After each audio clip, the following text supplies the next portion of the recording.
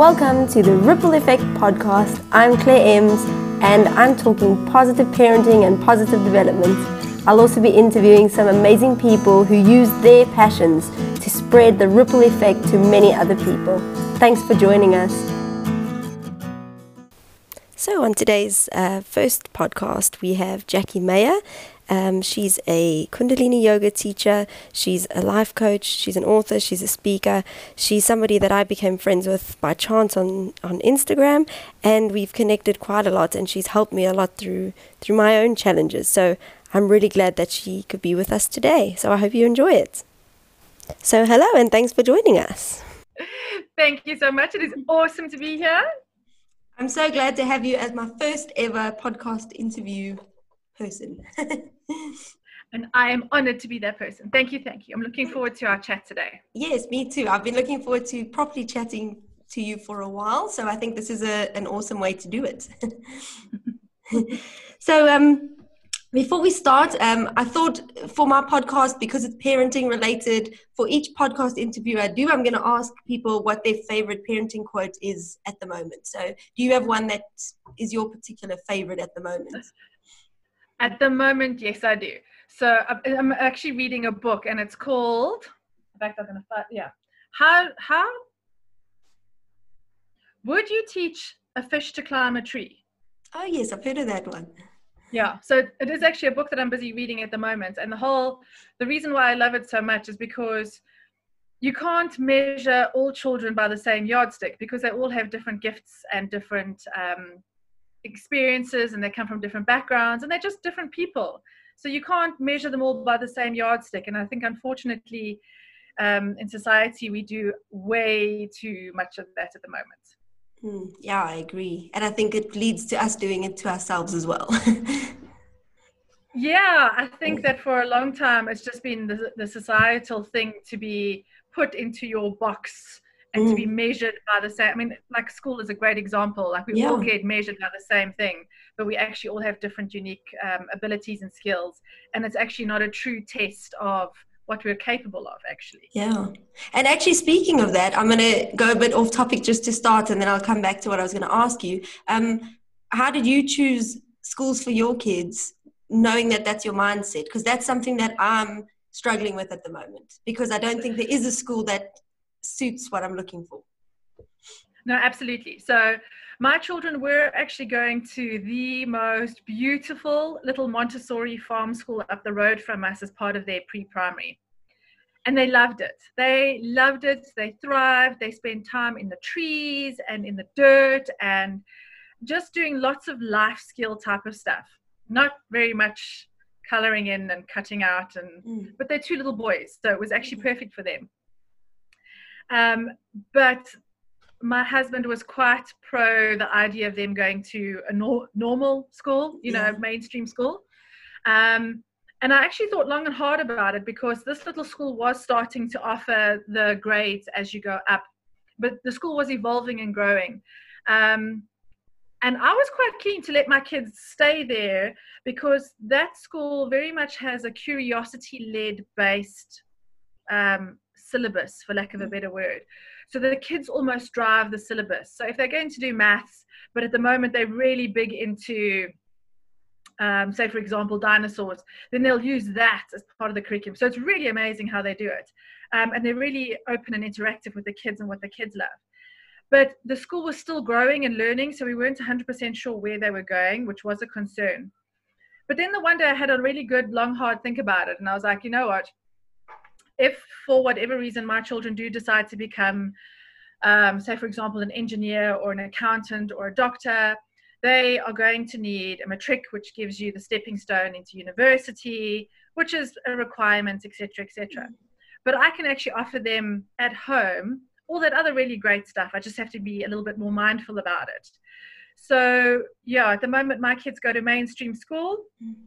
I'm probably that mom that is always the pain in the neck at school, really testing the teachers and asking why a lot and why not a lot. But I'm like, I couldn't care. I'll be that mom. I don't mind. Be that mom. But, yeah, I'll wear the t-shirt. I don't mind. I think I will also be that mom. So I'll get tips from you. Yeah.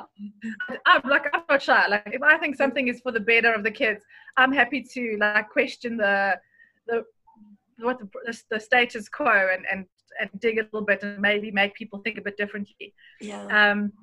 But yeah, so then I just try give the kids all the other stuff that I think they need at home. So all of the tools that they need just to be good, decent human beings, basically.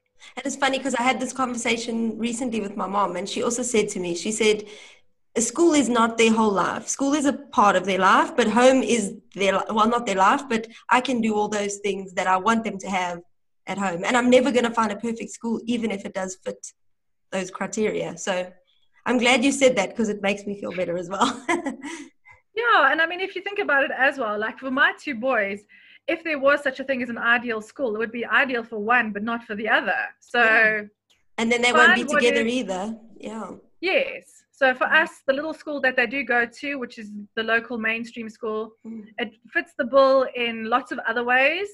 So it ticks lots of boxes. Yes, it's not going to tick all the boxes, but that's fine.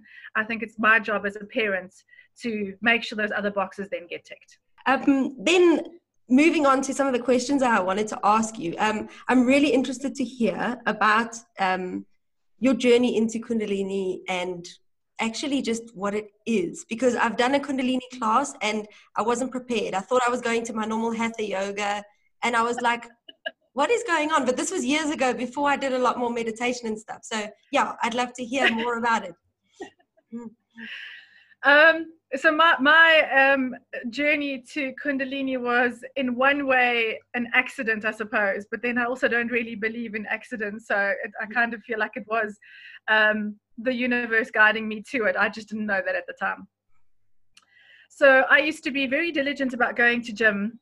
And at the time at our gym, they had like a kickboxing aerobics class, which was great fun. Except I have no coordination. Like half the time, I do not know my left from my right. So I'm a disaster in the class. I'm also quite tall with long legs and arms. So I'm dangerous when everyone else is going left and I'm going right. So you can just imagine. I had to be at the back in the corner for everyone's sake, including my own. And we left the class the one day and we were outside the room chatting. And they started a yoga class right after us, as you do at a gym, because they're like all back to back. And I was watching this and I was like, I think I can do this. It doesn't matter if you don't have your left and your right. Like, this is okay. So I tried a couple of classes and really, really enjoyed it. But being at a gym, it was always a beginner's class. So the one day I kind of decided, no, I need a little bit more than just this beginner's class. And it's actually the weirdest thing, like in retrospect, because I walked across to the teacher and I chatted to her and I said, look, I'd really like to learn more about yoga. Do you have other classes? What do you recommend? Is there somewhere else I can go? And she looked at me and she was just like, you should go do teacher training. I was like that. Okay. All right. Like, tell me some more. So she gave me the phone number for her teacher for teacher training. So I got hold of this woman and honestly had no idea what I was getting myself in for, because being in a gym environment, you can't really have a proper Kundalini class. So she was a Kundalini teacher and it was a Kundalini class, but it was like a real introduction into it. So I really had no idea what I was getting myself in for. At the time I was working, so in South Africa at that point, there were only 2 teacher training courses. So the one was Kundalini and the other one was a Ashtanga. The Ashtanga class, however, to become a teacher trainer, you had to take off a full month and dedicate a full month to this training. Yep. I was working and I couldn't afford a full month, but the Kundalini teacher training was over 2 years. And it was a long weekend, every 2 long weekends a year for those 2 years. So that was like, okay, that's totally doable. I've got time to do that. So that was why I went with the Kundalini. And the first teacher training module I went to, my parents dropped me off, so I didn't have my own car. went, and I don't know, I mean, I was expecting yoga, like you normally see, you know, people trying to get themselves into a pretzel, etc., etc.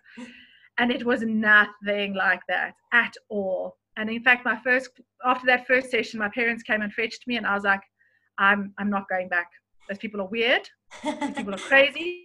I am not going back. That's exactly what I said the first time I saw Kundalini. So I'm excited to hear more. Well, that's the other thing. Like, it's not in my nature to start something and not finish it. So I suppose after like 3-4 months, whatever it was, between the two, it came time for the next long weekend. So I was like, okay, maybe it wasn't that bad. Maybe I was overreacting. So off I go again. Again, my parents dropped me off. So again, no car. And I mean, this all it all makes sense in the long run. But I was like, again, left then, I was like, no, those people are crazy. No, I am not going back. I'm not going back. They are definitely crazy. Again, lots of time in between. Comes the third module. So I'm like, you've started it. You're halfway through. Suck it up. Just go through with it. And it's probably then at the third module that I realized they're just the most beautiful people. And the Kundalini has just got the most beautiful and rich history. And yes, it is a bit weird compared to other yoga if you're not prepared for it. But it is also the most powerful yoga around, without a doubt. It shifts you very quickly out of whatever you're with into something else. And I think a lot of the reason why people either hate it or love it is because you've got all this baggage that we all accumulate. And the Kundalini very quickly brings it up for you to deal with. And lots of people don't want to deal with their baggage. And so they tend to be the people who don't like the Kundalini, whereas others are just amazed at how quickly you can deal with stuff that you never thought you ever were going to deal with. So it is a very powerful yoga. It is always yoga, meditation, breath work, all in a class. And it's a beautiful community of people as well. Like, that's one thing at the moment. I'm like really missing all of my Kundalini yogis family, so to speak, because you're just like all really honest and really real, and I think everyone just is completely authentic.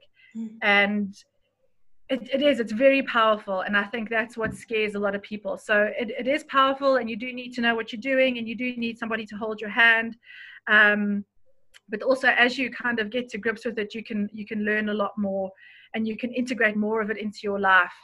And it's interesting because you kind of think like it's not that big in South Africa, but it actually is when you get to know some more. And people who love Kundalini are absolutely like, that's it. They'll always have it as a part of their life going forward, because of the changes they've experienced. And it's epic. And I'm so glad that through this weird way, I found my way to Kundalini and to teaching it as well. Because I initially was also not going to teach. It was just like, no, this is just for me. But to get your certificate, you have to teach so many hours. So again, just my innate personality was like, okay, well, I have to suck it up. I have to teach these couple of hours to get that certificate. Yeah. Discovered that I actually thoroughly enjoy teaching it. It's like one of my favorite things in the whole wide world. Sure. Any opportunity I get, I love to teach and share meditations and all those kind of things. Love it. So again, that was like a universe move, a destiny move. No, absolutely. Yeah. So it's like all these like little gentle nudges in the right direction. Without knowing, sure. Yeah, exactly. Like I said, at the time, I was like, oh my word, those people are crazy. Those crazy people now are like some of my best friends. Oh, that's so awesome. And if I can ask as well, if someone was to go to a Kundalini class, what sort of things would they experience? Like, is there still the normal, like, down dog, like, do you do that stuff as well? Or is it more the breath work and stuff? So it does kind of depend from teacher to teacher, because obviously all the teachers are different. Unlike your Hatha classes, which you tend to have a flow, the Kundalini classes don't have a flow. So if you're going to do one pose, you will do that pose for a few minutes, and then you'll move to the next one and do that one for a few minutes. They tend to also be quite repetitive. Kundalinis love to chant, which I think freaks people out. But if you think about it, chanting is actually no different to singing, really. So you've just got to, and it's amazing how quickly you become comfortable with it in the right environment. There'll always be a meditation. And in Kundalini, the physical part of the yoga is more to prepare your body so that when you do sit in meditation, you're not fidgety and faffing and fiddling. You know, like your body's happy so that you can now sit in meditation and go that much deeper, which I think is also what is so super powerful about it, is it actually prepares you for a really good meditation session. Sure. I think so many people just think yoga and they see one thing. They don't realize there are so many different types and disciplines and stuff. So yeah, that's interesting. No, well, that's what I always have a good chuckle about. Like if you search on Instagram for yoga teachers, you'll always get pages and pages with people doing lots of yoga poses. And yet if you have a look at mine, I don't think there's any. I don't think there's one single yoga pose. That's funny, eh? Doesn't make me less of a teacher, though. No, not at all. And I'm sure every teacher comes with their own brand of who they are and what they bring to it, sort of. Yeah. No, absolutely. And that's why I've always said to anybody who comes to my class for the first time is that there is a yoga for everybody. And it may not be Kundalini, and that's also fine. Yeah. But also I might not be their teacher. I've got a very good friend who lives up from the road from me. And I have, when she's been away, I've taught her classes and vice versa. And we've definitely noticed that if she has gone away for a week's holiday and I cover her classes, a lot less people come to the class. Yeah. And it's not because they don't want to do the yoga. It's because I'm not their teacher. And that's fine. Yeah. Yeah. I had that I was a Pilates instructor actually before this as well. And I used to have that when I had my kids, nobody wanted to go to another teacher. They all wanted to you want to do what you know and what you're comfortable with and your person sort of. Yeah. No, yeah. And that's human nature as well. Yeah, your comfort zones. Leading on from that, I wanted to ask about, because I know your story with how you used to be in the corporate world and how it led you to where you are now. I'd like to hear more about that, how you got to doing what you're doing. Yeah, so I worked in a male-dominated corporate world for 17 years. 17 years, yeah. So it's quite a long haul. And I mean, I wasn't in the same job for those 17 years. I obviously changed between jobs, but still in the whole corporate. And I have to admit, for the most part, while I was there, I actually enjoyed the work. I was good at it. I was promoted on a regular basis and I was happy. I never wanted to climb the corporate ladder to be the CEO or anything like that. But it was meaningful work and I was paid well for it, which I was very happy with. But I definitely noticed that once I had kids, and particularly ones that were going to school, like trying to juggle work, kids, a home. We live on a farm, so I had to travel in and out quite a bit. So there was a lot of traveling I was doing. I had to travel for work, which meant that I was then sometimes away from home some nights. And eventually just got to the point where I ended up with adrenal fatigue. So by nature, I'm also a perfectionist and I like to get things done. So, partly in my own fault too. But for 6 months, I was sick and none of the I went to different doctors, different specialists, and none of them could tell me what was wrong with me. I would be feeling sick, make the doctor's appointment, get to the doctor, and then I'd be feeling fine. And they'd run a whole series of tests and they were like, everything's normal.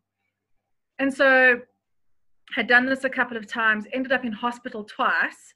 The second time I was admitted to high care, so it was like pretty hectic. And that is when my local doctor, who also happens to do the medicals for the company I was working in at the time, she phoned me and she was like, when you get out of hospital, you're coming to see me straight away. I think I have figured out what is wrong. Went to her office and she was like, you are burnt out. You have adrenal fatigue. You've been running on 120% for so long that your body has just had enough.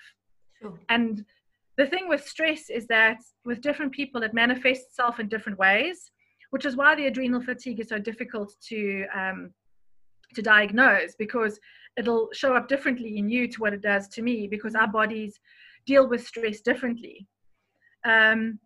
But once she had said that and we'd gone through it, it was sort of like a light bulb moment. And she put me onto meds and things, and she was like, okay, you need to give up work to recover. And of course, you're in that sort of place where like, I can't give up work. I've got bills to pay. I've got kids to feed. I've got like, no. But I was very fortunate in that the company that I worked for at the time were very understanding. And they said to me, okay, fine. Let's give you 6 months working half day and work from home as much as possible, no traveling. So they were very accommodating, I have to admit that. And so for those 6 months, things were actually not looking too bad. I was coping much better. Obviously, the medicines were starting to kick in and everything.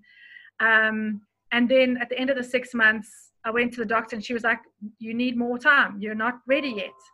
So I was like, well, okay, so let's go have the conversation. And the company said to me, sorry, but this is what you're actually being paid for. You now need to come back. So, okay, fine. I need my job. I have all these bills to pay. Let me go back full time. And within 6 weeks, I had completely undone everything that I had managed to fix in the 6 months off. Sure. Yeah. So it was just like this huge eye opener. And my husband and I sat down and we were just like, this can't carry on.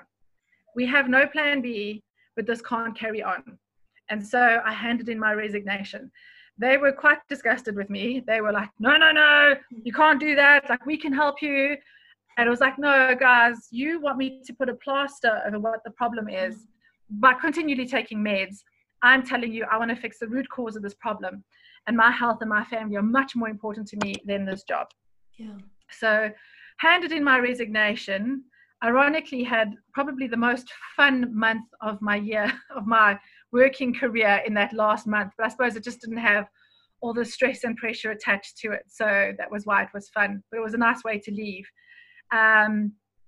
And I have to admit, having taken that leap, so for 1 month completely, I did nothing. I stayed at home, looked after myself, looked after my family and my kids, and then slowly but surely started to decide what I was going to do next. Where was I going to go? And it was the best decision I ever made. It's like one thing that I've spoken to many women who are in the same situation, and they're also like, but I have bills to pay. What am I going to do? It's like, you know what, until you take that leap, you don't know what you're actually capable of.